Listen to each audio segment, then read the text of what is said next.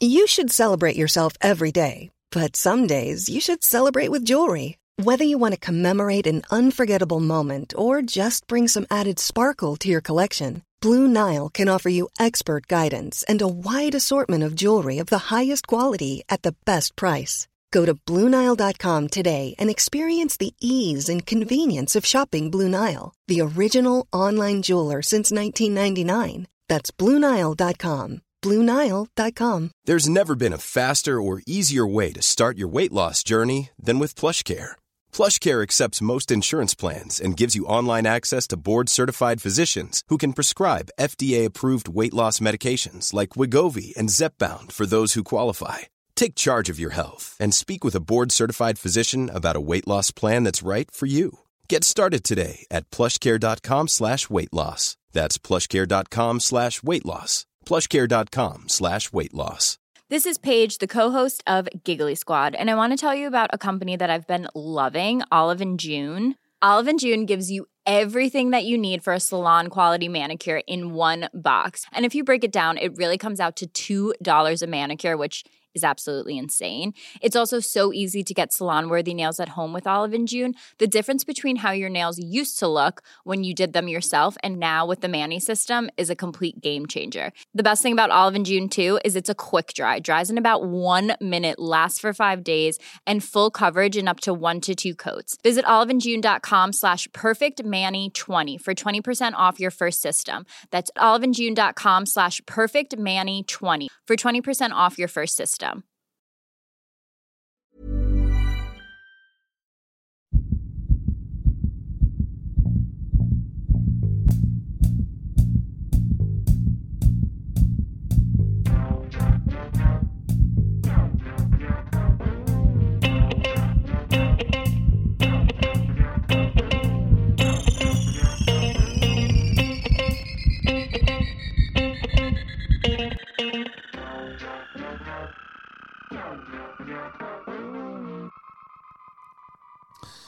Hello, dear listeners, and welcome to another episode of Dr. Matt and Dr. Mike's Medical Podcast. Today, we'll be covering the topic blood. Now, Mike, you might be asking yourself, why isn't Mike doing the introduction like he normally does? Well, Mike's incapacitated today, and so we've got a special guest. We've got a hematologist from Eastern Europe in particular, or specifically, Romania, and this is specifically Transylvania. So we've got Dr. Drac, his name, or Drake? Drac. No, it's Dr. Acula. Dr. Acula. Yes. So you do look a lot like Mike. Yes. Just taking his body, making you feel a little bit comfortable. Like you said, Mike is a little bit incapacitated at the moment, but I've taken his body. And I don't mind it. It's quite taut and muscular and attractive. Yes. Seems like you've taken his ego as well. So Dracula. Dr. Acula. Dr. Acula. Yes. Today we're going to cover the blood, an overview of the blood, introduction to the blood. So we've got a lot to cover. Now, you're an expert. You're a hematologist, so you're a specialist. One of the first hematologists, actually. Is that right? Yes. So how long have you been studying blood for? 750 years. Oh, that's exact. Yeah. It's been, look, I'm the first hematologist. I'm the first person to actually examine blood. And not just examine it for its components, but know exactly what's inside of it, what makes it such a life force, such a delicious topic to study. Well, with that point, can you explain to the listeners quickly what is blood? Well, blood, like before I said, you describe how it tastes. Well, it is the life force. Yeah. It carries everything. It carries the feelings, the emotions, the thoughts. It carries the temperature of the individual. Right. About 38 degrees. Which is about 38 degrees. Yeah, it carries the pH of an individual that's around about 7.35, 7.45. Anything above or below this, I don't like. It makes up around about 5 to 6 litres of a male and 4 to 5 litres of a female. Adult. That's right. Right. So depending on if you want to have 600 mils for a newborn. Yes. So if you want to I assume you haven't taking the blood from a newborn. Look, if you want to have a big night out, you find a male. Right. That's what I say. Okay. It's a connective tissue. Is it? Did you know that? Yes. That sounds a bit odd because you usually think connective tissue like, bones and ligaments. Yes. Don't taste as good, but blood is connective tissue, which means... So what's the definition of connective tissue then? Well, it supports. Okay. It binds. So I can't see blood binding. No, but it supports. It supports. I'll give you that. Yeah, so it's so made up of cells, gels, and fibers. So blood is made up of cells, gels, and fibers. That's Well, right. definitely cells, so it's got a cellular component. Yep. Gels, fibers I'll give you for sure because like fibrinogen, which is important for clotting. Gels, or ground substance. That's right. So that's plasma. Correct. So if you were to separate blood into its two components, you could say it's got a cellular component and a plasma component, which is just the fluid component. We have to call the cellular components formed elements. Okay. At least us hematologists. Right. We'll get to the separation in a minute. Yes, yes. Is there any other qualities of blood you want to talk about? Well, we have known about the importance of blood as a life force for not just hundreds but thousands of years. The Greeks and the Romans knew that. I think pretty much they would have known as early as humans have been able to think that blood's pretty important, right? Yes, well, once it leaves the body, Yeah. so does your soul. Yeah. So Well, I'm pretty sure they realised as soon as a certain amount leaked out, yeah. the person didn't hang around very long. Yes, or was siphoned out, potentially. You'll find that, In your case, that is. yes, well, Through, usually medical doctors do it with a syringe, but you still seem to do it with incisors. I can do it with no Or- hands. Yeah. Or your canines. My canines.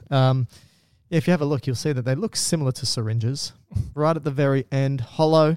And Oh, they're hollow. yes, they work through capillary action. You should possibly see a dentist. There might be a root canal issue there. Please. Please. Please. I've seen enough dentists. They taste horrible. I think if we're going to start looking at blood, we should break down its components. What do you think? Well, let's just mention the main roles of it. Oh, yeah. And then we'll get into the Oh, components. yeah. Okay, so 1, tasty. 2, delicious. 3, makes me feel good. Makes me feel young again. Are they the functions you were going to go through? not really. Oh, okay. really. What are your functions? Well, in terms of what it does for us, a number of things. I've got a list here, Okay. but I don't actually think they're that informative, to be honest. Well, I'll be the judge of that. I'm the hematologist. So a lot of it's around transport. So it is a fluid. We know it's a fluid, and it's one of its main roles is to transport things around the body throughout or among cells.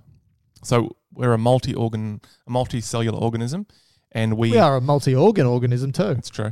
We need to ensure all the important constituents that a cell needs to survive has that delivered to it. As what? What does it need? Oxygen, Oh, oxygen. So you need the components to be able to make energy. nutrients. So we'd say, by and large, oxygen and glucose, if we're going to be very simple. But then certain It's easy for you, isn't it? metabolic waste products like CO2 have to be taken away, otherwise pH will change and then the cell die. And urea. And then, That needs to be taken away. Horrible tasting. Horrible. well, that's from proteins. Yes. But then you have That's why you never all- drink the blood of a bodybuilder. So much urea, and it's a little bit acidic. what about lactic acid? Oh, yeah. You never take it straight after exercise. Acidic. So does it taste? What is that? Bitter? Like a vinegar. Oh, like vinegar. Yeah. Gross. Like apple cider vinegar. You know, you have all these people on TV saying the health benefits of apple cider vinegar. Suck the blood of somebody who's just done 100-meter sprints, and you'll realize that it's the worst thing you should ever take. Right. Let's get back to the functions. Sure. So transport's definitely one. Yes. So let me just do a sidetrack digression. You've done a lot of lab work with in vitro cells, right? Yeah, I've taken a lot of cell work. I've taken a lot of blood. Right. So if you got a petri dish of cells and you had them on that dish, they won't survive very long without the right constituents in that media, that fluid that you put on them. Right? Sure. So they need oxygen. They need a right temperature. they also need all the nutrients, right? So you, as a scientist that has to keep those cells alive, you have to constantly refresh that fluid, right? So when we evolved from a unicellular organism, which was just a one cell, that can get all the nutrients, all these things from the environment through diffusion, once we became multicellular and very large, we needed a better system to deliver this. Would you say? So you're saying that because there's so many cells, they can't just suck the nutrients up because one cell may be sitting more deeply within the collection of cells and they're surrounded by other cells. They can't get to that nutrient source. Yeah. And so particularly they need a direct delivery route to it. Yeah, and particularly for animals like those that live on land. I mean, some animals in the sea can still get from the seawater. They can just kind of soak it in. But for us on land, we need a more elaborate circulation system, which is where blood comes in. So you need to deliver this fluid to all 70, this might be wrong, 30 trillion cells. Yeah? Yeah. Oxygen being very important, glucose very, very important, but also taking the waste products away. But blood doesn't really stay the same, right? So if you go to different parts of the body, the composition of what's in the blood is going to be different. Yes. So for instance, in your lungs, the blood in your lungs, the capillaries of the lungs, is going to be super high in oxygen compared to, say, down in the muscles because it's used up all the oxygen. Yeah. And CO2, vice versa. Yep. You take it to your GIT, it's going to be filled with nutrients that you've just eaten to be pushed into the blood, and then it's going to be taken to the body. You go to the kidney, and it might be it's just spat out of the nephron. The composition of the blood there is going to have different levels of water because it's just kind of petered out, and waste products. So it's, I guess what I'm saying is, depending on where you are in the body, things are going to be slightly different. That's right. And that's why it's really important for me to take blood from the carotid. I always take blood from the carotid. One of the... jugular. Yeah. I thought that'd be better. Venous blood, really? No, we need the high flow. So why is venous blood a different colour? Because of the Is that true? Yes, it is. It is. So it's about different hues of red. And so when you've got that oxygenated blood, it's that lighter, brighter, more colourful red. It allows for your eyes and your fangs to be attracted to it. And so the great thing about the carotid is it's easy to find when that neck's held back to the side. You can see it pulsating. Right. Basically saying, come here, have a drink. You sound like a mosquito. Now, there's a reason for why that's offensive. The colour's changed.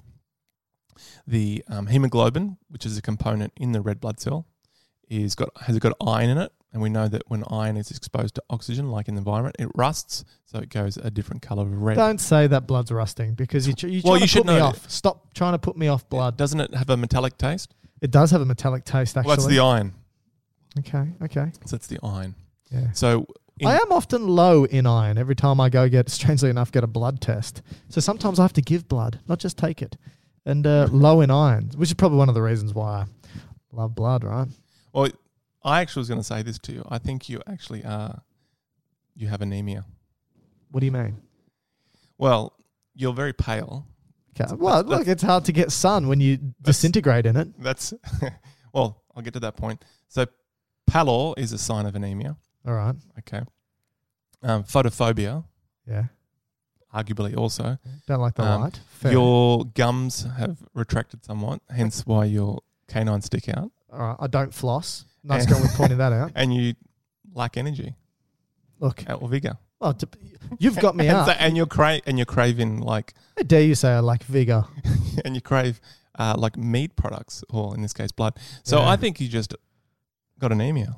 What about my teeth? I told you about that. That's just a retraction of your gums. Oh. I'm 750 years old. It's true. Anyway, we'll get to anemias in a second. Back to the function. So transport's very important. I'll make you anemic. So that's gases, nutrients, getting rid of the waste products, which we also kind of spoke about. The immune function. So a big part of the cells in your blood are white blood cells, which keep you from being infected by the outside world. Mm-hmm. Okay. Coagulation. So that's to stop in bleeding. And again, we'll get to that process which we call hemostasis. And then transporting again, like this time it's hormone. So if you take blood through a endocrine gland, then the composition of hormones is going to be higher in that location as well than it would be elsewhere. So if the blood that's leaving the pancreas arguably will be higher in insulin. Yeah. So this is another example of where things change in the blood depending on where you are. And that's why for me, if I'm thirsty, how sometimes after a meal you crave something sweet. So I sometimes go look out for a diabetic because. How do you know that? Well, you can smell it. you can smell a diabetic a mile away as a vampire. As a vampire. Yeah, I'm glad you clarified that. And you can just taste that glucose in the blood. Well, it's actually glucose in there on the hemoglobin. What do you mean? Well, how long does a red blood cell last for? About 120 days. Yeah. So about 3 months. Yeah. Right. So if you take blood of not the way you do it. Okay. But if you take a blood test, you can look at it's called glycosylation, I think it's the term, of the hemoglobin. So it's almost like the sugar crystals. It's not really, but just go with the analogy. Sugar crystals on the hemoglobin, which is called a HbA1c test. And the scientists can calculate the percentage of how much your hemoglobin has sugar crystals on it. And that's a good indication of how high the blood sugar has been over a 3-month period, because that's how long the red blood cells last for. So that's what I'm tasting. I'm just tasting. And because the red blood cell is it's like a little glazed donuts. It's like a glazed donut. That's right. So you're really just craving whatever Krispy donut. Kreme. Yeah, that's right.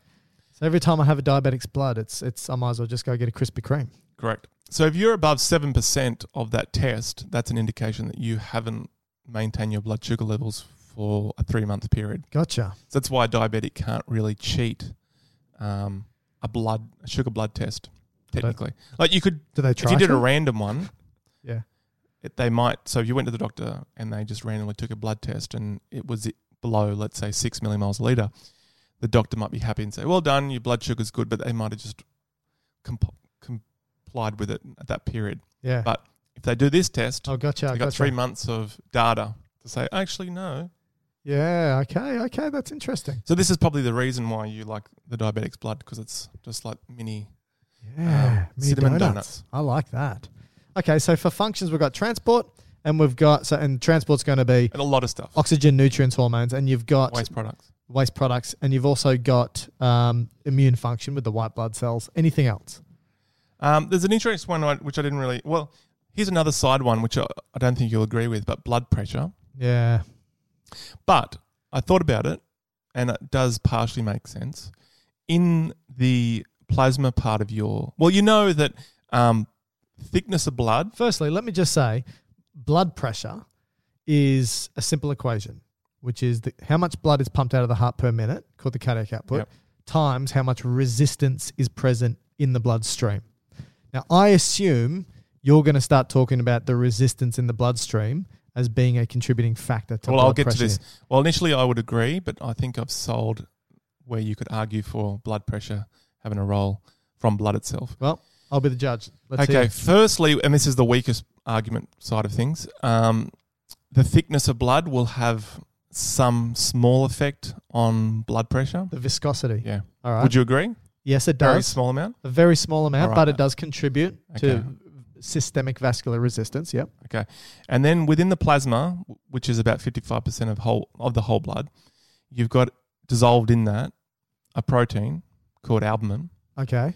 Which will pull fluid back into the blood. Sure. So if you don't have albumin, you're going to have edema. So you're going to have more of your fluid in tissue. Sure. So less volume. Okay. Less blood volume. Therefore, less preload or return in blood. Therefore, less cardiac output. All right. Now, let me counter-argue by saying that while albumin is transported in the blood, it is a product of the liver. And so to... That just means you would argue that albumin is in the blood. You would argue it's in the blood, but you wouldn't say that blood itself is what's determining the quantity of albumin present. Correct. So albumin could be lost due to liver damage. It could be lost due to inflammation because more's been pushed out. It could be lost due to right side heart failure because you got increased venous pressure, which is going to be pushing more proteins out at the capillaries as well. And none of that has to do with the blood. Yeah, that happens. I don't think heart failure will affect the albumin though. It's just affecting the hydrostatic forces. It does affect the hydrostatic forces, but you'll find that the hydrostatic forces can increase the outward push, right? So albumin, it pushes the albumin out. It can, yes. Oh wow, yes, it can. I know that. Yep.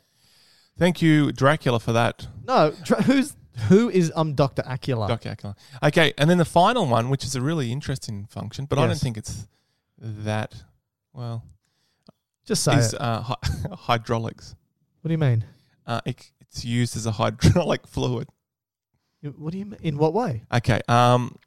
We could go to a peripheral nervous system function, parasympathetic nervous system function Okay. in a male. Oh. See, okay. So you're saying like a lever system. Yeah. All right. Okay. So yeah, that's so specific. It's true though. Yeah, it's true, but all it is an accumulation of blood and then an occlusion of drainage. Yeah. Okay. Anyway, I thought it was interesting. it is interesting. Maybe another. But again, is it a function of blood? Well, if you didn't have blood, that wouldn't occur. True. But if you don't have blood, nothing's going to occur. And that's actually the way that they reverse that process. They draw blood out of it. Yes. Thankfully, they've never called on me to do that. And they've always used a syringe.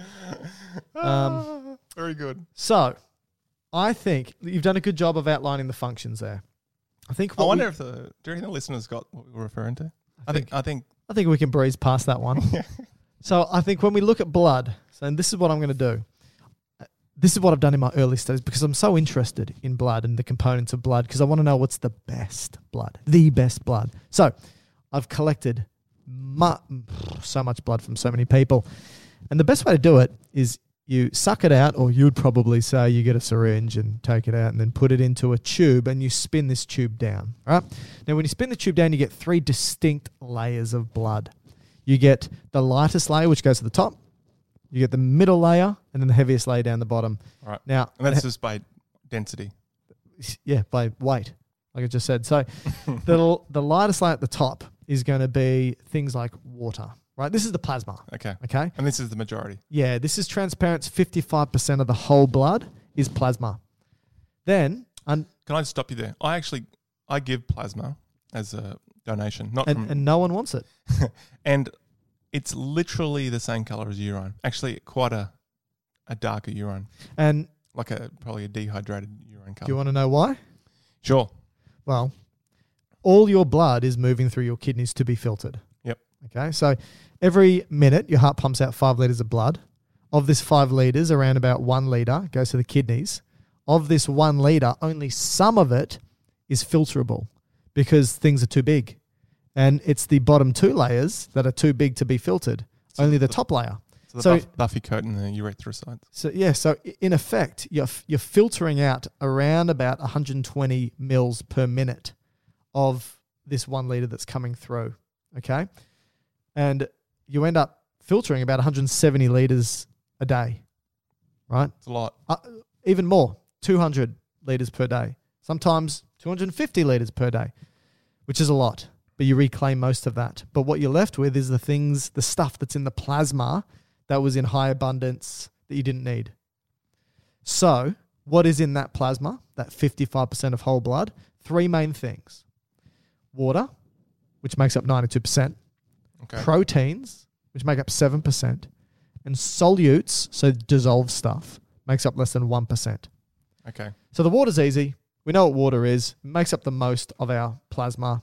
So just to reiterate, 55% of your blood. All of it. So if you take a tube of blood out, like if you get a blood test, put it in what size tube is that? Like Doesn't matter. 15 ml tube. They spin it down. 55%, which sits on the top, is plasma. And of that plasma, 92% is water. Yep. 7% is proteins. And less than 1% are just dissolved solutes. Yes. Do you want me to say it again? We'll do it. We'll do it for a fourth time. That's wonderful.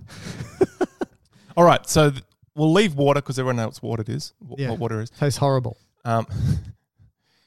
Protein. Yes. Talk about that. So All what's the proteins in your plasma? And I guess you'd call it plasma proteins, right? That's good. Yes, it is. Very smart. There's many different types. 3 that we should probably talk about. Or at least one we should probably talk about, which is I think there's albumin. at least 100 types. Do you want to talk about them all? Not today. Okay. Albumin is probably the most important. You'd agree. Produced in the liver, carried in the blood, has a number of important roles. Probably 2 most important roles of albumin is that it's a transport molecule for fat-soluble substances.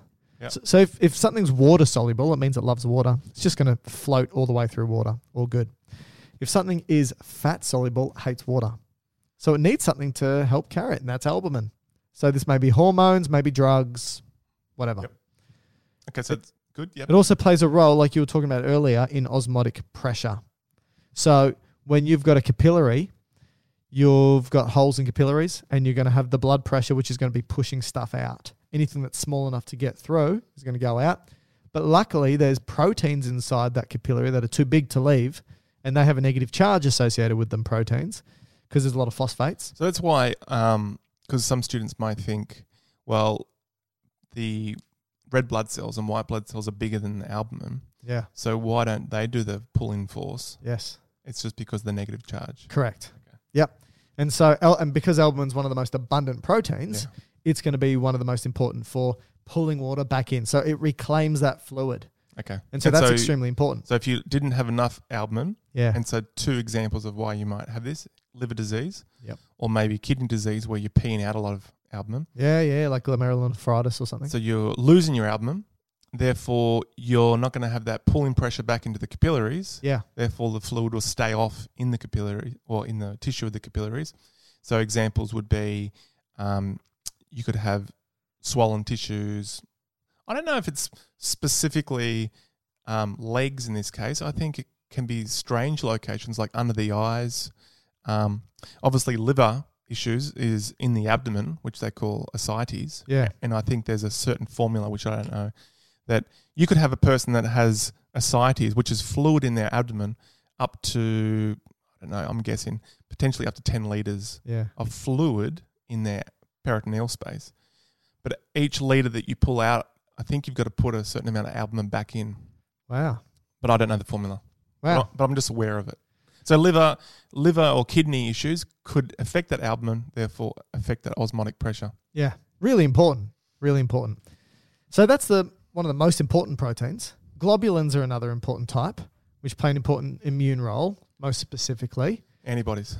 Antibodies. That's a good one. That's right. And can play a clotting role. And talking about clotting, another important protein is fibrinogen, which is, again, produced by the liver. So it's inactive. Yes. In that form. Yeah. If you have an exam and it asks you about where a particular protein is made and it ends in OGEN, most of these proteins are made in the liver. All So right. fibrinogen, angiotensinogen, they're all made in the liver. Right, pepsinogen. Pepsinogen is made in the Stomach. stomach chief cells. Okay, so all right, cool. Thanks for that. Okay. So most. I said most. Yep. And then, so yeah, fibrinogen we'll talk about shortly. Important with clotting. So when we start talking about Fibrin. platelets, Yeah. fibrinogen's important. All right, they're the proteins. The other important aspect of plasma is solutes. So less than 1% of that 55% of plasma is solutes. So what are solutes? Molecules dissolved in a solvent. Yeah, and the universal solvent in biology is water. Yeah. So anything dissolved in water, and that's going to be ions, nutrients, gases, waste. What type of ions are going to be in blood? Well, there's many of them, but I think the main ones to be mindful of is sodium, which is a cation, potassium, also a cation, chloride. You know what we missed out on talking about? Yeah. Really important. Is blood extracellular fluid or intracellular fluid? Extra.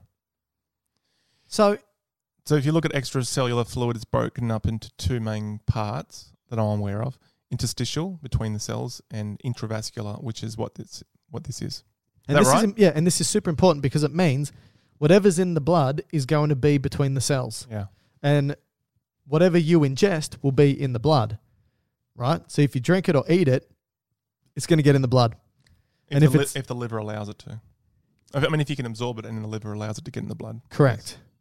And if it gets in the blood, it's going to move out of the blood And if it's out of the blood, it's going to be between the tissues. And there's a concentration of stuff between the tissues. And that can change concentration gradients.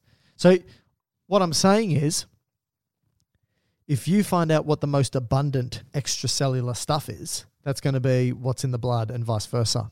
So if you drink a lot of salt, a lot of that, or eat a lot of salt, that salt's ultimately going to end up outside the cells. Yep. And your kidneys are going to have a, Or just go with that for the time being. So you have a lot of salt in your diet, let's say, or you just have a huge salty meal. That salt, we'll just go with sodium at this point, will go into your blood, and then it goes into the extracellular space or the interstitial space, which means now there's an osmotic gradient to pull fluid from the cell into the space. That's right. So you start to get edema to a point in time, and I'm sure you'll be able to somehow eventually filter it out. But that's probably why you get thirsty after a salty meal. Yeah, and that's why I never, ever drink the blood of somebody who's just had a packet of chips or popcorn or anything like that, because my meal is also my liquid, right? So I satiate the same way that I hydrate.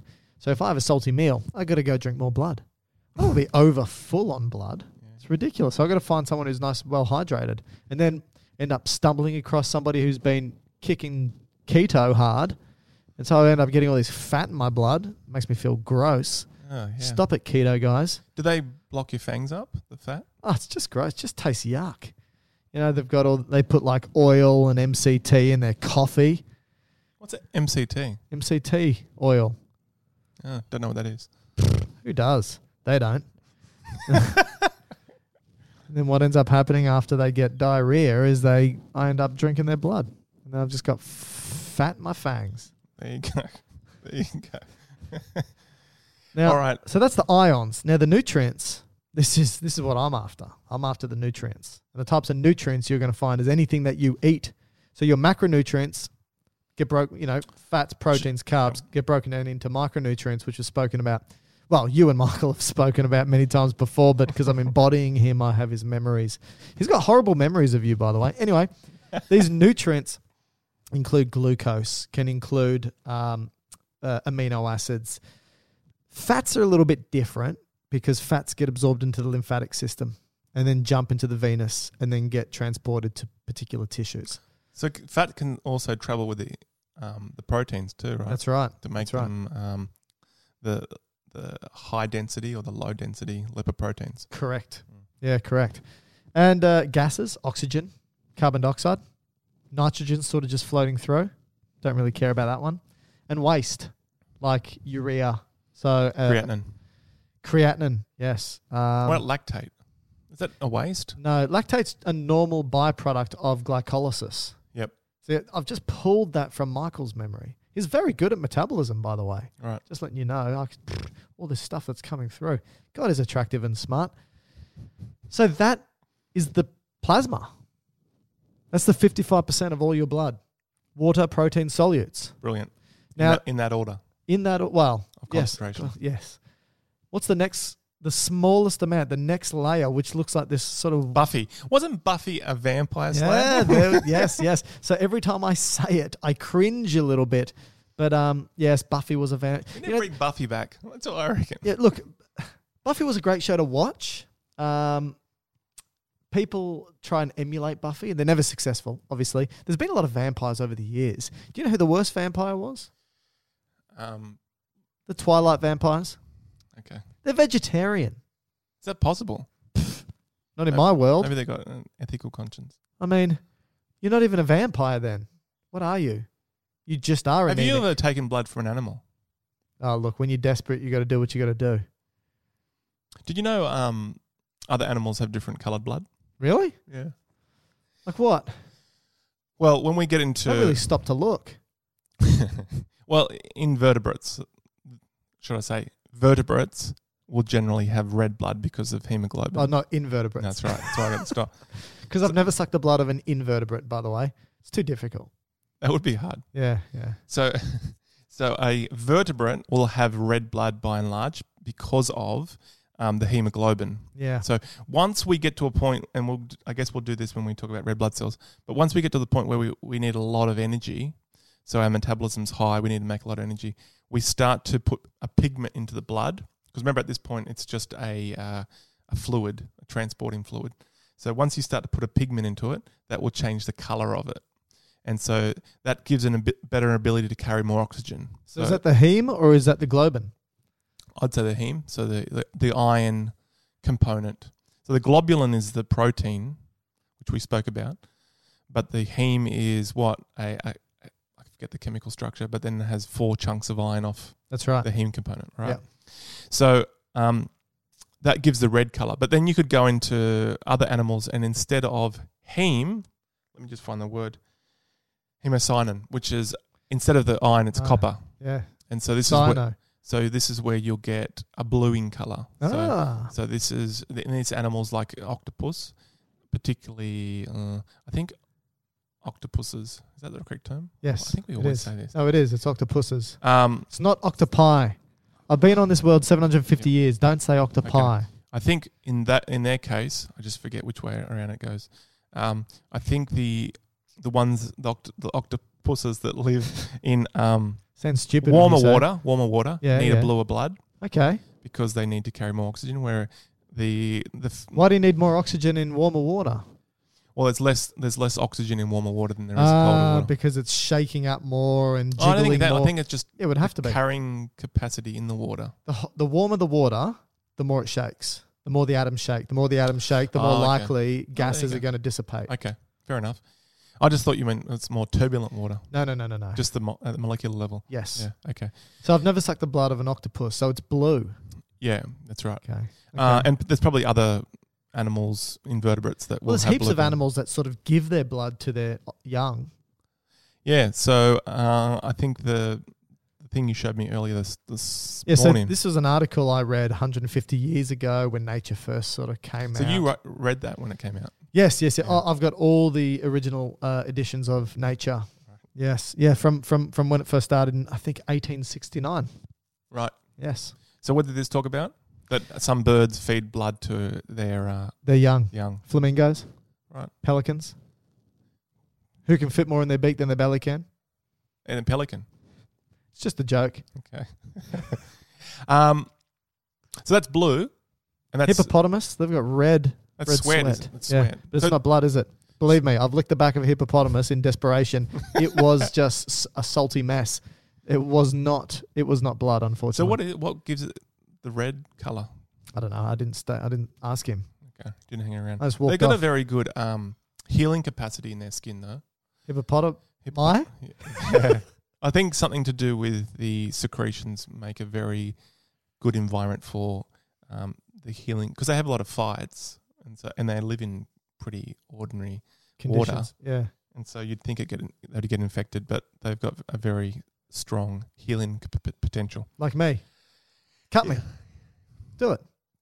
You just lick it. Yeah, that's true. Can I cut you? And then one other one, and then we'll move on. Please. There's some fish in the I think ice fish. Ice fish. Ice fish. Yeah, that's its name. They have clear blood because they have no pigment.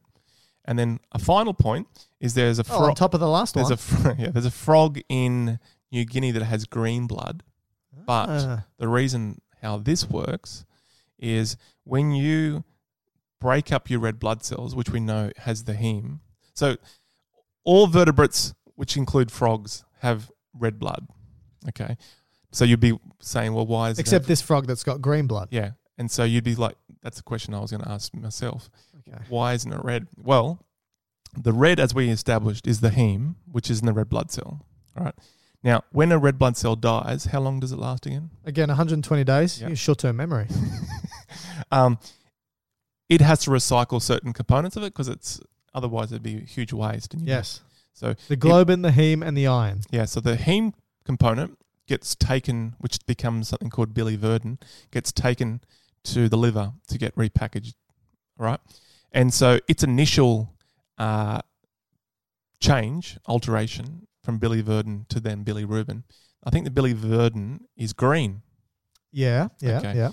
So this frog, for some reason, doesn't convert it very well, and so the biliverdin builds up and then makes the blood go green. Oh. So similar to, if you've had a very bad bruise Yes. in your skin. Well, no, but yeah, I've your seen them. in your skin, the first part of the bruise, well, I guess the first part is red, but then it goes green. Yes. And then yellow. Yes.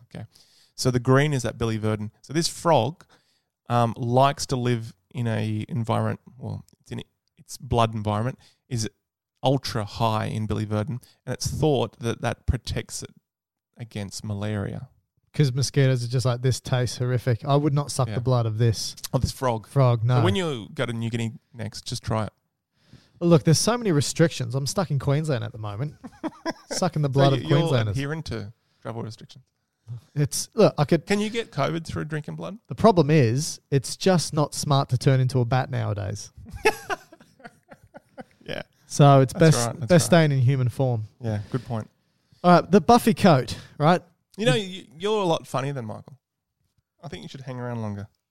Oh, we'll see. Okay, Buffy. So I'll this let him was the middle part between the plasma and the erythrocytes. Erythrocytes, yeah, and it's only less 1% of the whole blood. That's right. It looks white in color, and it's As you do. Yep. Thank you. Got to stop bringing that up. It's made up of white blood cells, right? And Which is what's the term they use for that? we call them leukocytes because leuko means white. And cytes? Means cell. So that's spelt with a C-Y-T as opposed to an S. Yes. Yeah. That's right. So leukocytes, and so this part here is all about immune, really. Yeah, about protecting the body. And the great thing is, every time I suck somebody's blood, I get their leukocytes, and so I get their antibodies, and I get memory and protection against so many different things. People think that as a vampire, I'd be questionable whether you actually. I think your gastrointestinal system would just break up those cells. I don't think you're going to get them into your own blood. Okay, yeah. Who's the hematologist here, mate? So when we look at the leukocytes, the white blood cells, there's a couple of different types.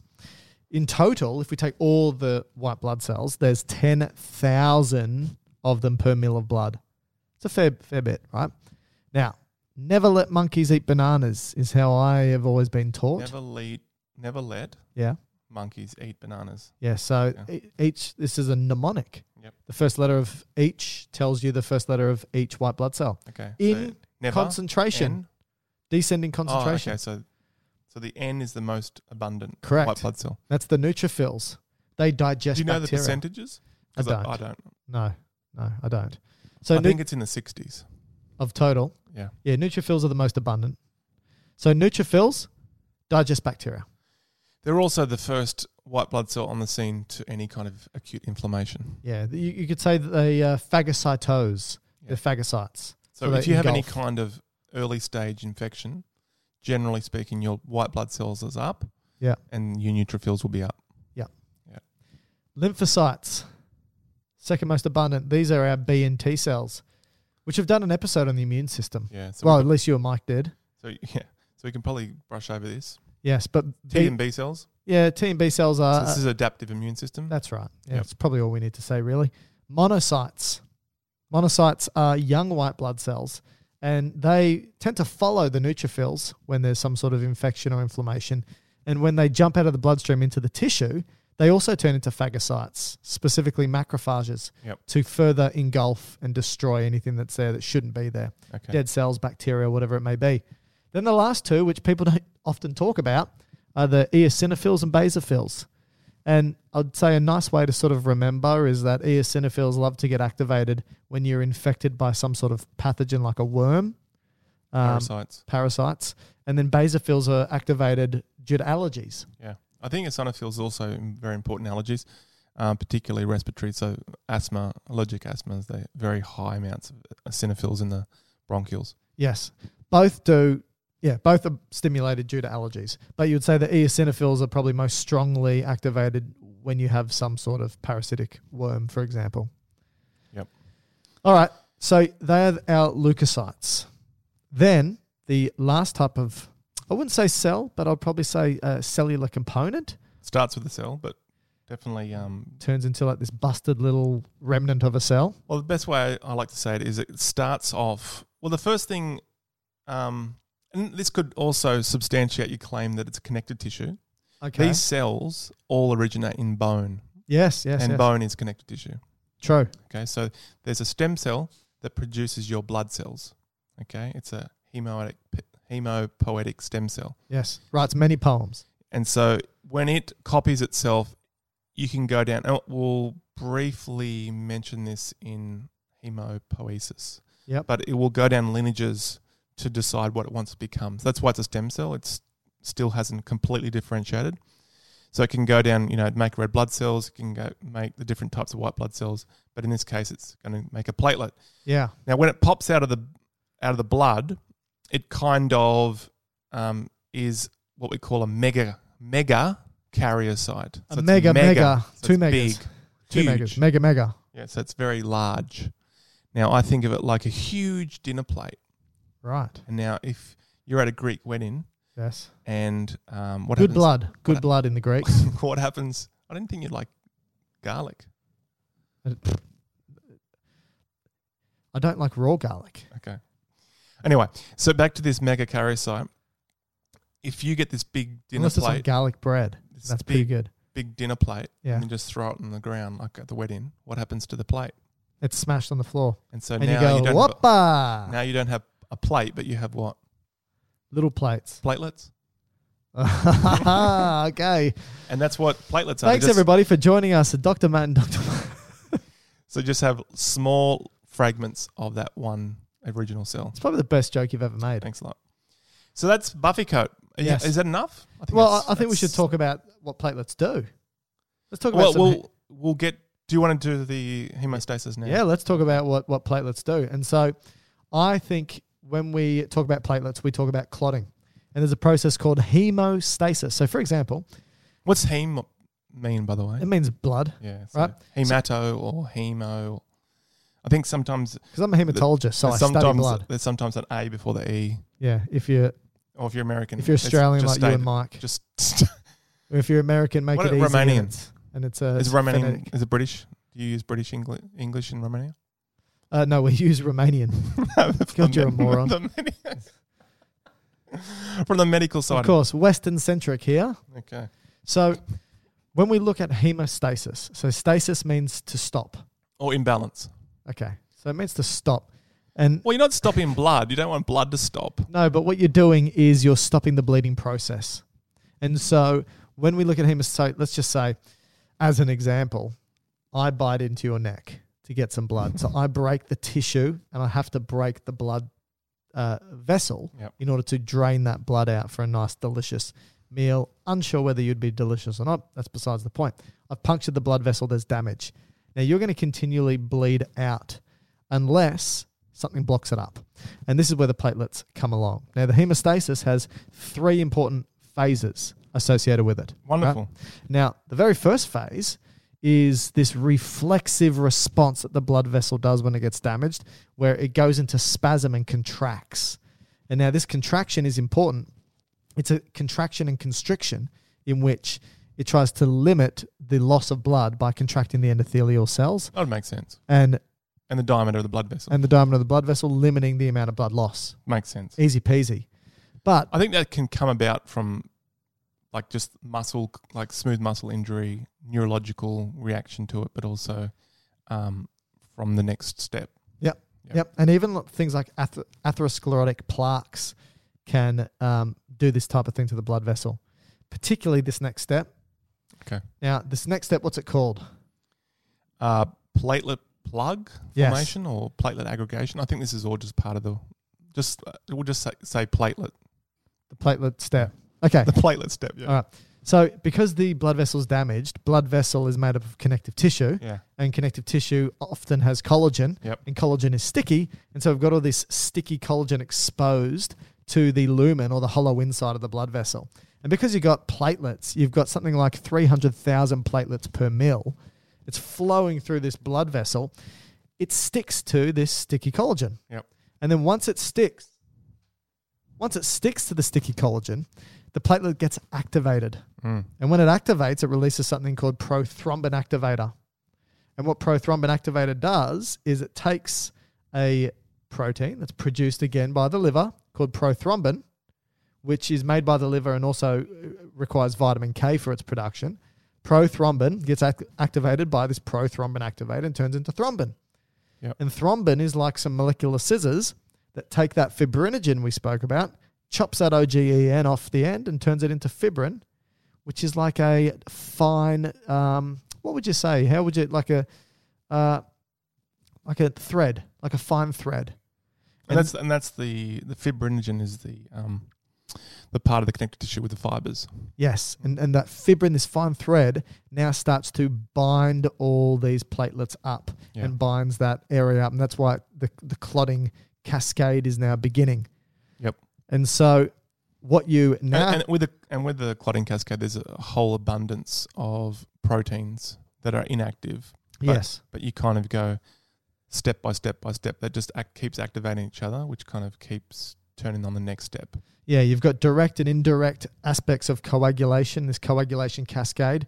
But all you need to know is that it forms a clot. It's almost like, this is the way I kind of thought about it earlier.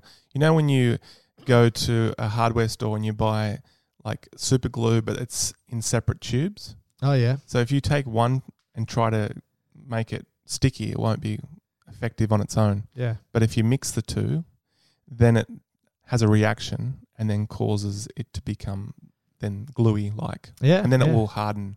Yep. And do what you want it to do, right? Yeah, I think that's a good analogy. So in this case, you need all these kind of clotting mixtures together to be activated to ultimately activate the clot. That's right. So we kind of do this in our surgeries, animal surgeries. We use fibrin glue, and fibrin glue is in an inactive state, but as soon as you put it into the wound, it would come into contact with all these clotting proteins. Yeah. And then it will activate it to then become harder. Yep. And so it's almost like, the only way you can really describe it is... I think we did. No, I just mean the consistency of a clot. Yeah. If you've ever... It's a bit gross, but if you've ever cleaned a fish... sometimes when you... You mean just giving it a bath? No, like you caught a fish, you want to eat it, so you take the scales off, take off the head, and then I've never eaten a fish. Then you take out the visceral organs. Okay. And then sometimes at the back abdominal wall you'll get these clots kind of there. Okay. And that's just from their bleeding that then has done all these steps, and you get this kind of... Well, how would you describe it? Well, that's a gross way to talk about it. I couldn't really think about... Because you don't really see a clot to do with your own bleeding, really. It's just like a thicker red jelly. Yeah.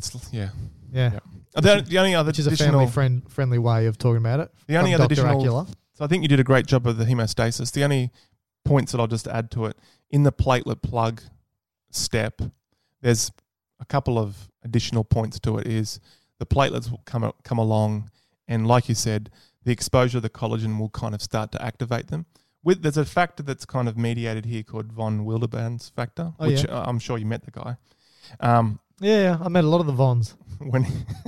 Anyway, and then we get the activation from the platelets releasing through the cyclooxygenase called a COX-1 enzyme, and that would not go down the path to produce prostaglandin, but in this case, thromboxane.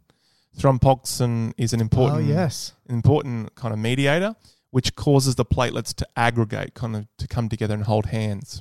Oh, that's would you say that's an accurate? Yeah, point? I'd say that's a nice. So thromboxane is very important here, and we'll get to it in a second in terms of drug medications. So thromboxane is also quite important, and ADH, which is just a byproduct of ATP production, right? ADP. ADP.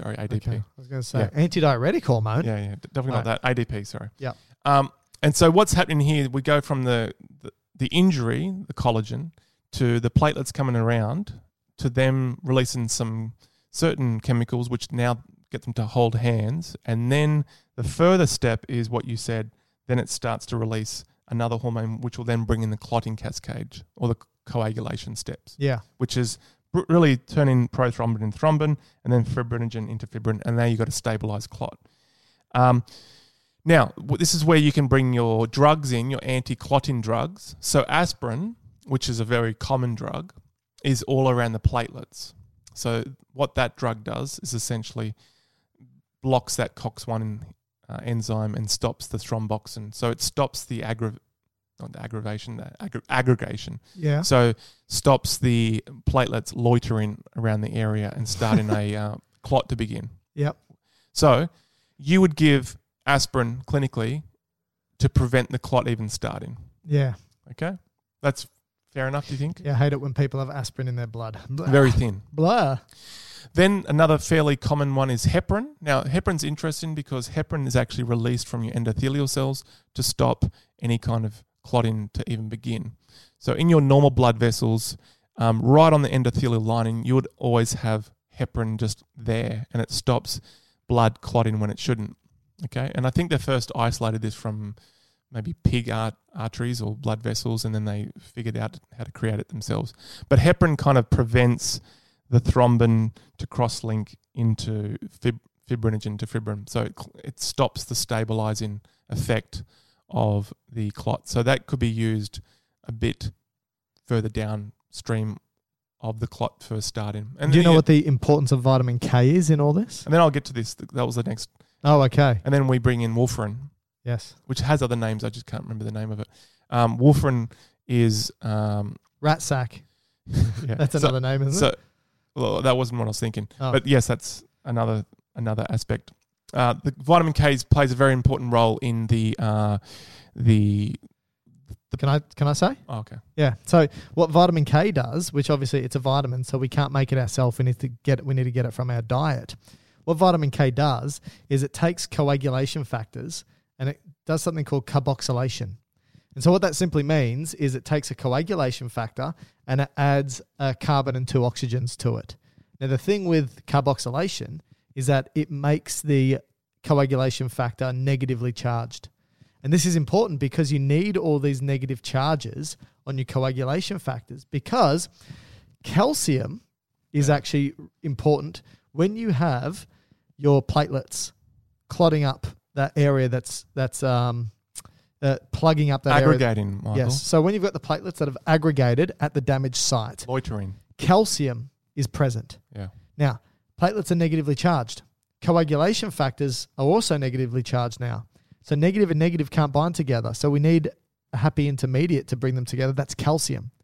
So without vitamin K, we can't negatively charge our coagulation factors, which means they can't bind to calcium, which means calcium can't bind to platelets, which means there's no coagulation factors binding to platelets. All right. Okay. So vitamin K doesn't change the abundance of coagulation factors. It just changes whether they're negatively charged and have an ability to bind. All right.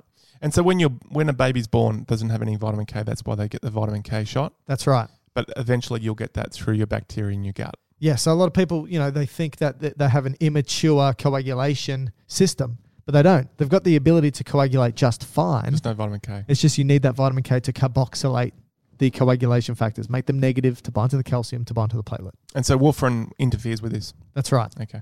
Well, on calcium, because as you said, it plays a very important role in clotting. When you take whole blood, what they would have figured out pretty early on is it clots pretty quickly. So Tell me about it. So to do transfusions, before they could even get to that point, they had to figure out putting certain things into the blood, one being citrate, and that stops the calcium reaction. Exactly. And that it stays in fluid and doesn't. So that calcium is stopping the coagulation factors binding to the platelets. Look at that. Look at this bringing physiology together.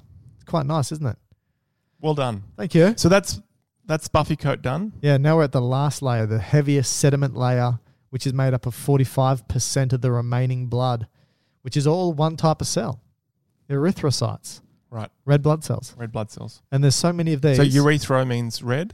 Yeah, erythro does. Okay. And cyte means cell. Good. And how many of these are there per mil? Many. Okay, how many is many? I think you have 25 billion in a teaspoon of blood. Yeah, so you have about 5 million per mil. That's a lot, isn't it? Yeah, it's one of the most abundant cells in the body. You make 2 million a second. And you make 4 million leukocytes. Sorry, you make... I was going to say, it sounds like Jeff Bezos. You make... He makes about 2 million a second. You make double that of platelets per second. You make more platelets than red blood cells, Yeah. but you've But got they more d- red blood cells than platelets. Yeah, but they die quickly. Okay, there you go. So higher turnover. Okay, gotcha. But 2 million a second's a lot, isn't it? Yeah. I don't think I could count that fast. And I'm immortal. So what the erythrocytes do is they basically are just gas-carrying molecules. So in actual fact, and I think this is probably where we should bring hematopoiesis in, because we can then, once we get to a stem cell all the way to a red blood cell, we can talk about why they are best suited to carry gases. Right. Does that sound okay? Yep. So I don't know how much detail you wanted to go in for erythropoiesis, but can I start and then you can fill in any gaps that you think are important? Yeah, I think that's a good idea. Okay, so if you take red bone marrow, so where can you find red bone marrow? In bone. At what age? Oh, good point. Let's say adult. Oh. Okay, Yeah. let's say child, and then we'll move to adult. What about newborn? Okay, let's say newborn. Okay, Well, you define the rules. so this stem cell, which is in your bone marrow as an Just adult. tell me where red bone marrow I'm just going to is. say how it moves, and then it's all yours. So, early age of embryology, it's in the yolk sac. Then it moves to the liver and spleen. The red bone marrow. Well, the thing that's going to make bone are the blood cells. Okay. Then it goes into long bones. What's it? And then Where'd it start? Yolk sac. Yolk sac. Then spleen. Spleen, liver. Yeah. And then it will go into What age are we talking about here? spleen, liver. This is still embryo. Okay. And then probably when you're born, long bones can do it. But then when you kind of become more adult, predominantly in flat bones, Yeah. the only long Sternum, bone that skull. really, only real long bone that does it is probably the proximal femur. Okay. Great. So now you go. All right. So the red bone marrow is carrying these hematopoietic stem cells. So poiesis means you can. Well, actually, I don't know what poiesis means, but I think poiesis means you can continually produce. Yeah. Right. I think, or something along those lines. So basically, you start off with a hematopoietic stem cell in the red bone marrow, and this cell turns into something called a proerythroblast, which then turns into something called an early erythrocyte, which then turns into a late erythrocyte, and then turns into something called a reticulocyte. Now, interestingly, this reticulocyte has lost its nucleus. It's gone. And this reticulocyte will jump into the bloodstream from the red bone marrow. And after around about 2 to 3 days, it starts to change its shape and molds itself into that beautiful donut-looking shape of the red blood cell, which lasts around about 120 days. How big is it? It's around about 7 to 10 micrometers in size. Tiny for a cell. Now, It's 80 in a salamander. That's a large. 10 It's the 10 times. largest. Yeah, it's the largest red blood cell in vertebrates. Do you know why? Well, only mammals lose the nucleus. Okay. So it's only the mammals that will lose all the organelles. All the other lower vertebrates will have all the organelles in the red blood cells. That suggests that mammals just need a great deal more oxygen. It also would suggest potentially that Yeah, those other animals can regenerate damaged Possibly. red blood cells. possibly. So I think when sorry. you do have a red blood cell, when you do have a nucleus in your red blood cells, by default it becomes more oval shaped. yes. Whereas when you lose it, it changes its shape. I think for at least humans, I'm not sure about all the mammals, but I think at least humans, it will become a more of a donut looking one because of its ability to really squeeze into small things, Yes. small capillaries. I think also the shape of it gives it a better surface area to volume ratio. For gas exchange. Absolutely. Yeah. Now, here's a quick test. 4 things you need to produce a red blood cell from a hematopoietic stem cell. Okay. What do you need? You mean like ingredients? Yeah. I guess iron, Okay, iron's 1. proteins. Amino acids, yep. Is this just the building blocks? They're rate limiters. Oh, The next 2 are vitamins. B12, Yes. folate. Yes, that's right. So they're the 4 things that you must have in order to produce healthy red blood cells. Which is good because we can then talk about this quickly in terms of anemias. So Which anemia just means a problem with red blood cells generally. Are you okay with the way that I spoke about that hematopoiesis? Yeah. That's a nice, simple way. Yeah. Now, let's just hang on that red blood cell for a second. And the surface area is important. Like you said, its shape allows it to bend, change its ability to move its way through capillaries, because many capillaries, it's only one red blood cell wide, so 7 to 10 microns diameter, a number of capillaries. So it goes single line through a number of these, and it needs to have that capacity to bend and change its shape. If it doesn't, then it's targeted for degradation, goes off to the spleen to be recycled, which we'll talk about in a sec. And liver to be recycled. And I wonder if that's got something to do also with where it once was as origination. Maybe.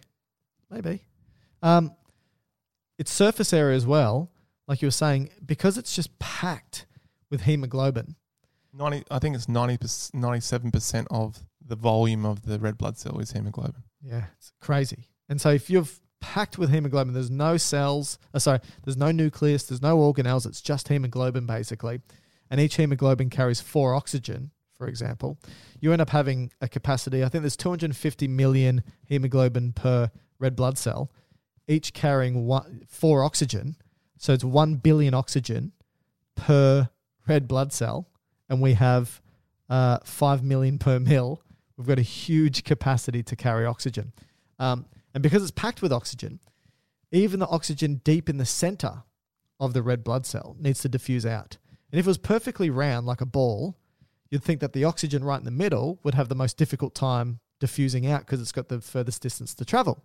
But if it's squished like a donut, doesn't matter where the oxygen is, it's got the same distance to diffuse out of the cell. And that's awesome. Yeah. So it can get through the cell because it can change shape, and it allows for diffusion to occur, which is beautiful. Now, what do you want to talk about with red blood cells? So you said you wanted to talk about something important. Anemias. I can't remember now. Well, I was just going to say in terms of I think the shape is you're correct in terms of it's a combination of it needs a huge amount of space to carry a lot of oxygen. It needs to be flexible. I read something that said if it did have mitochondria, then it would be just some of this oxygen that's carrying, it would start to make ATP with it.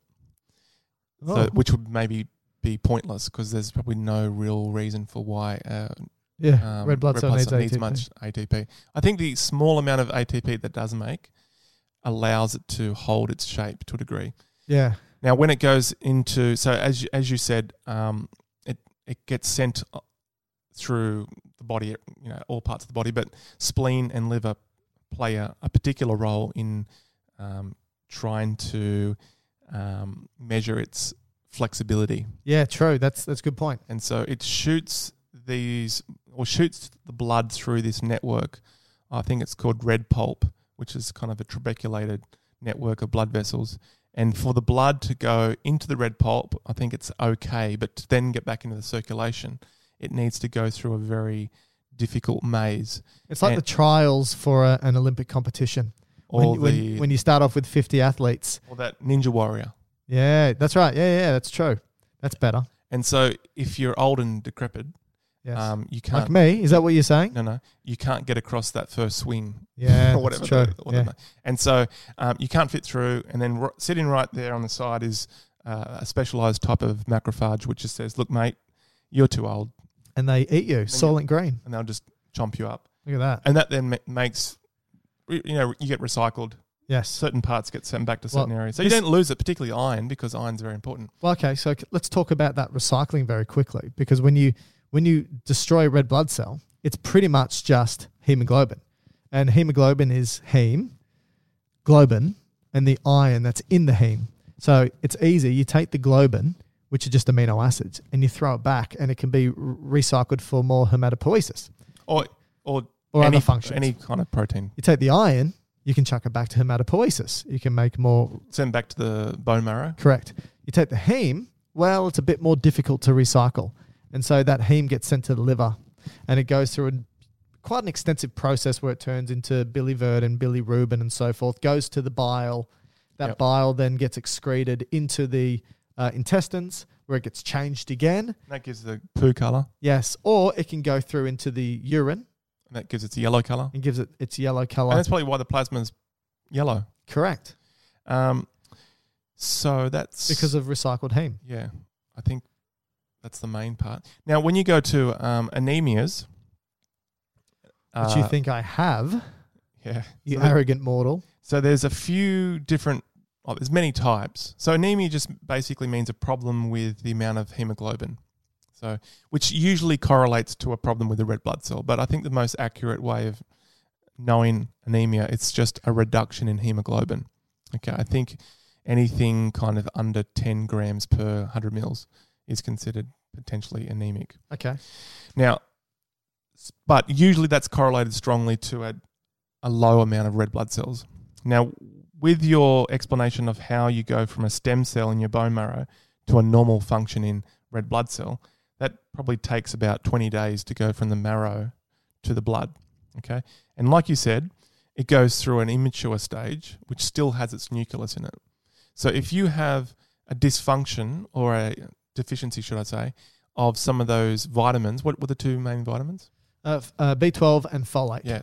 So particularly these two, if you have not a dysfunction, Deficiency, like you said before. deficiency in those two, what will happen is the cell going from an immature state into a mature state has the problem. So it stays bigger. And this is what we call megablastic or megacytic anemias, which is just basically they're an immature type of red blood cell, so they're not as efficient. They haven't got as much hemoglobin in them. But if you look under a blood smear, the red blood cells will be bigger. Because you're deficient in those two vitamins, you have a problem with the way that you convert the DNA or compact the DNA. Okay. So the cell stays big. And so any kind of anemia, so low hemoglobin with big red blood cells would suggest it's megacytic, large cell, which suggests it's probably, statistically going to be a B12 or a folate issue. Interesting. An example would be pernicious anemia. Yep. And that would be a problem with intrinsic factor in the stomach. Sometimes people have problems with their stomach or the conversion of B12. And then sometimes gastritis over time. or the absorption in the ileum. So Crohn's disease could have a problem here because that's where you absorb the B12. Now, the other one is the small anemias. So still anemia, but the red blood cells are very small. But it's not mega this time. It's microcytic. And this classic one would be iron deficiency anemia, which is, I think, your one. So you lack enough iron. And as we said, you need 4 bits of iron to complete a hemoglobin. So if you're deficient in iron, you can't make as many hemoglobins. So when you complete your red blood cell, there's less hemoglobins to chuck into it. So by default, the cell will just be a smaller cell. So they're microcytic. Okay. Look, I don't think that's exactly what's wrong with me. I don't think there's a problem at all. I just think being immortal is probably a win-win. Sure, I've got to eat blood all the time, but I think I get enough iron from the blood that I eat. Maybe you just don't absorb it. Maybe you've got an absorption problem. I do have gastritis. It's common for reflux. Yes. I think it's quite common for vampires To get reflux? Okay. It's Gross. Now, the last one is normocytic anemia. So you got normal red blood cells, All right. but you're still anemic. So some good examples of this would be if you've got just bleeding, so you've just lost without knowing you're just losing blood. Now, then finally... How did that happen? How do you just bleed without knowing you're losing blood? Oh, well, you could have a bleed in your gastrointestinal tract or you got internal bleeding. You just don't know that you are losing blood. Yes, true. So with this form of anemia, because the red blood cells is normal, you might struggle to think, well, what's wrong with me? I don't know why I've got a low amount of hemoglobin when I've got normal red blood cells. Well, a good way to differentiate this is to take, again, a blood smear. And if it is a problem with loss of blood, what is the body's... How do you think the body would try to react to Increase blood pressure. No, to counter Loss of blood. A low amount of red blood cells. The kidneys will stimulate the release of erythropoietin, EPO. Yep. To produce more red blood cells. Right, that's right. And so you'll be producing more red blood cells. And so if you took a person's blood, how would you know if they are bumping up their red blood cell production? Check EPO. Well, you could do that, or you could just look at the reticulocyte number. And if the reticular, they're the immature ones. If you've got a high reticulocyte number, you are suggesting that they are trying to produce the red blood cells to counter the problem. Okay. So it's a destruction issue, not a production issue. If you had a production issue, this would be suggesting that you've got a problem with your bone marrow. And so this is where you'd have leukemias, which means that you're losing, through cancer in the bone marrow, you're losing the ability to make red blood cells. Interesting. And so as a common side effect of the leukemias would be forms of anemia. Okay. Yeah. Wow, that's pretty good. That's pretty good. And I'll just make one final point. For some interesting reason, with the leukemias, because they are a cancer-like cell at the stem cell level, they go back to their original form, which is what they were like in the embryo. And so when they're out in the blood, because that's what leukemia is, it's a cancer of blood cells in your blood, they go to a place that they feel safe, and that's go back to the safe time of the embryo. Liver, spleen? And so they sometimes will hang out in the liver and spleen, so that you'll start to get the accumulation of the tumours in those two locations. So that's because it goes back to the embryology days where that's where they were first made. Okay, wow. Wow. All right, well, you know, I know I'm a hematologist. I probably should know these things, but I find that pretty You're an interesting. old hematologist, so you probably forgot a lot. Yeah, my memory is pretty poor. Really quickly, because you should do this because you're the expert in blood. Transfusions? Yeah. Well, I'm just an expert in receiving blood, really, but I can talk about blood transfusions. I can do it very quickly. So just do the blood type in. Okay, so very quickly, what you're going to find is that on all your red blood cells, you're going to have a little flag on it called an antigen. And an antigen is a protein, which basically says, I belong to you. Now, with red blood cells, there's many different type of blood antigens, which we call the blood types. The most common, and those that are most clinically important for transfusions, are going to be the ABO antigens. So you've got A antigen, so A flag. So you can have a red blood cell with an A flag. You can have a red blood cell with a B flag, or you can have a red blood cell with no flag, and that's an O. Or both an A and a B. Or you can have a red blood cell that has an A flag and a B flag, and that's AB. Now, I want you to think about it like this.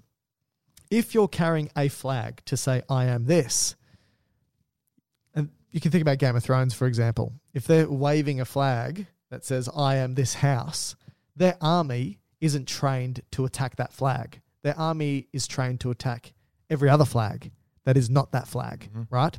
So if you have a red blood cell that has an A flag on it, your army, which is your antibodies, will not attack that flag. It'll attack every other. So they got weapons for the B flag. Correct. And these are your immune cells, your T and your B cells, right? So if you have an A flag on your red blood cell, your army is trained to attack every other flag, and there's only one other flag, that's the B flag.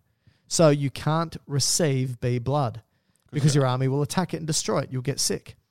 So if you have the B flag, your army is trained to attack the A blood. So you can't receive A blood if you are B.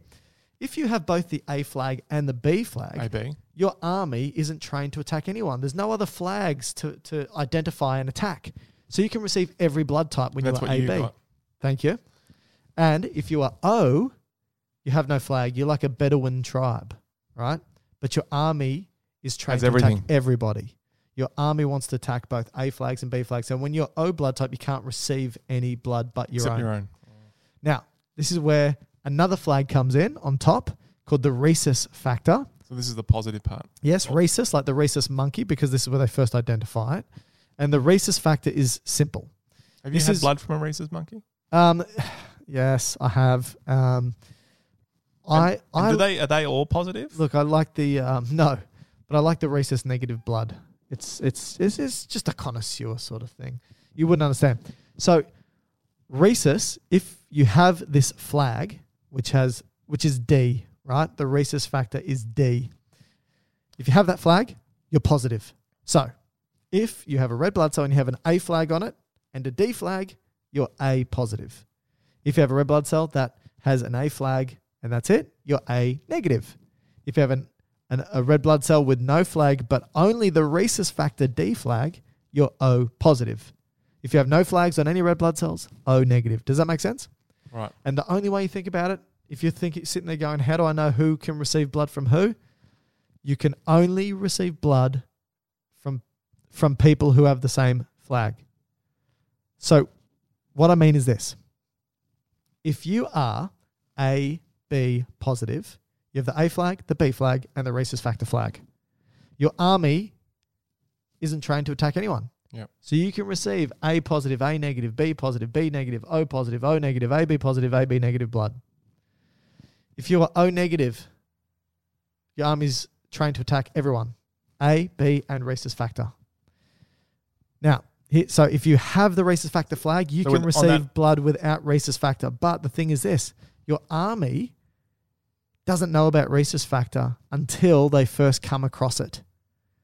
So what that means is while you may be born with an army or antibodies that can attack A or B, depending on your flag, your army doesn't know that rhesus factor exists until it first comes across it.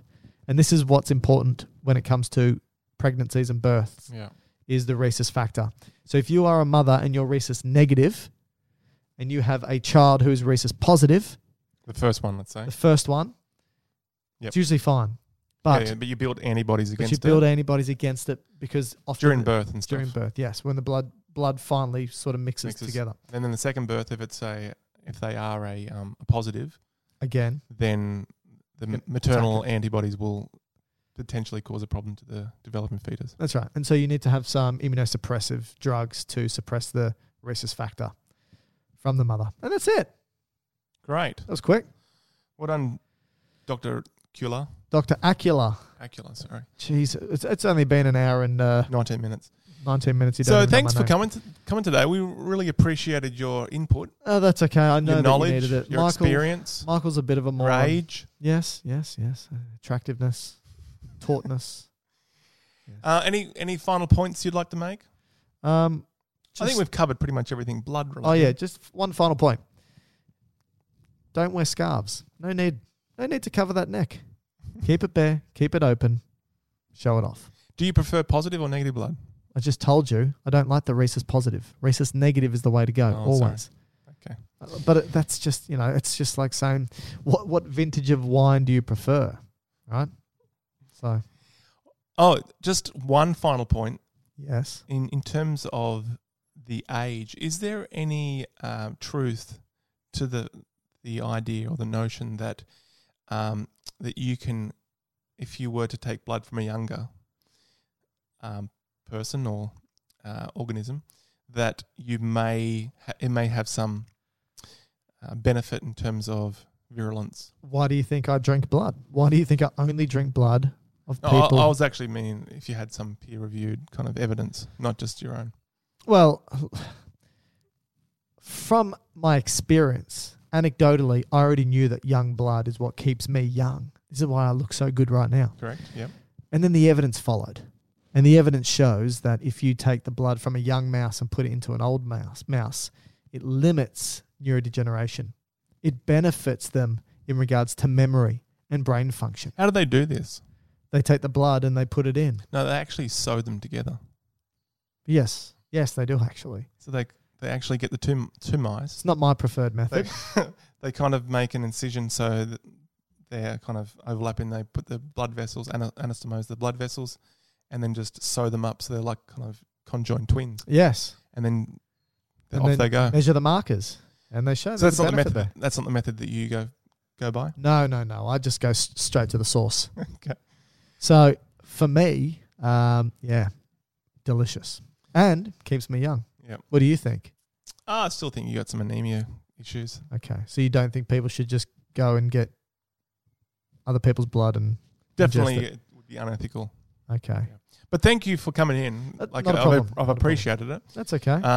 Hopefully, well, I'm not sure who's worse, really, you or Mike, but I'm sure. If it looks like a duck and sounds like a duck, yeah, it's probably a vampire. Okay. All right, Doctor. Any final words before this could be your last time on air? Stop eating garlic. Don't bother carrying around any steaks unless they're ribeyes. And keep your neck bare and available. Okay. All right, listeners. I'll see. I'll because Mike's going to be back next week. with our next topic. Goodbye. Hi, I'm Daniel, founder of Pretty Litter. Did you know cats tend to hide symptoms of sickness and pain? I learned this the hard way after losing my cat, Gingy. So I created Pretty Litter, a health monitoring litter that helps detect early signs of illness by changing colors, saving you money and potentially your cat's life. Pretty Litter is veterinarian developed, and it's the easiest way to keep tabs on your fur baby's health right at home. Go to prettylitter.com and use code ACAST for 20% off your first order and a free cat toy. Terms and conditions apply. See site for details. Ever catch yourself eating the same flavorless dinner 3 days in a row? Dreaming of something better? Well, HelloFresh is your guilt-free dream come true, baby. It's me, Keke Palmer. Let's wake up those taste buds with hot, juicy pecan-crusted chicken or garlic butter shrimp scampi. Hello Fresh.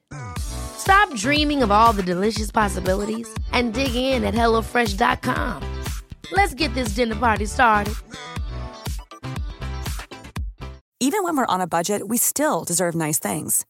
Quince is a place to scoop up stunning high-end goods for 50 to 80% less than similar brands.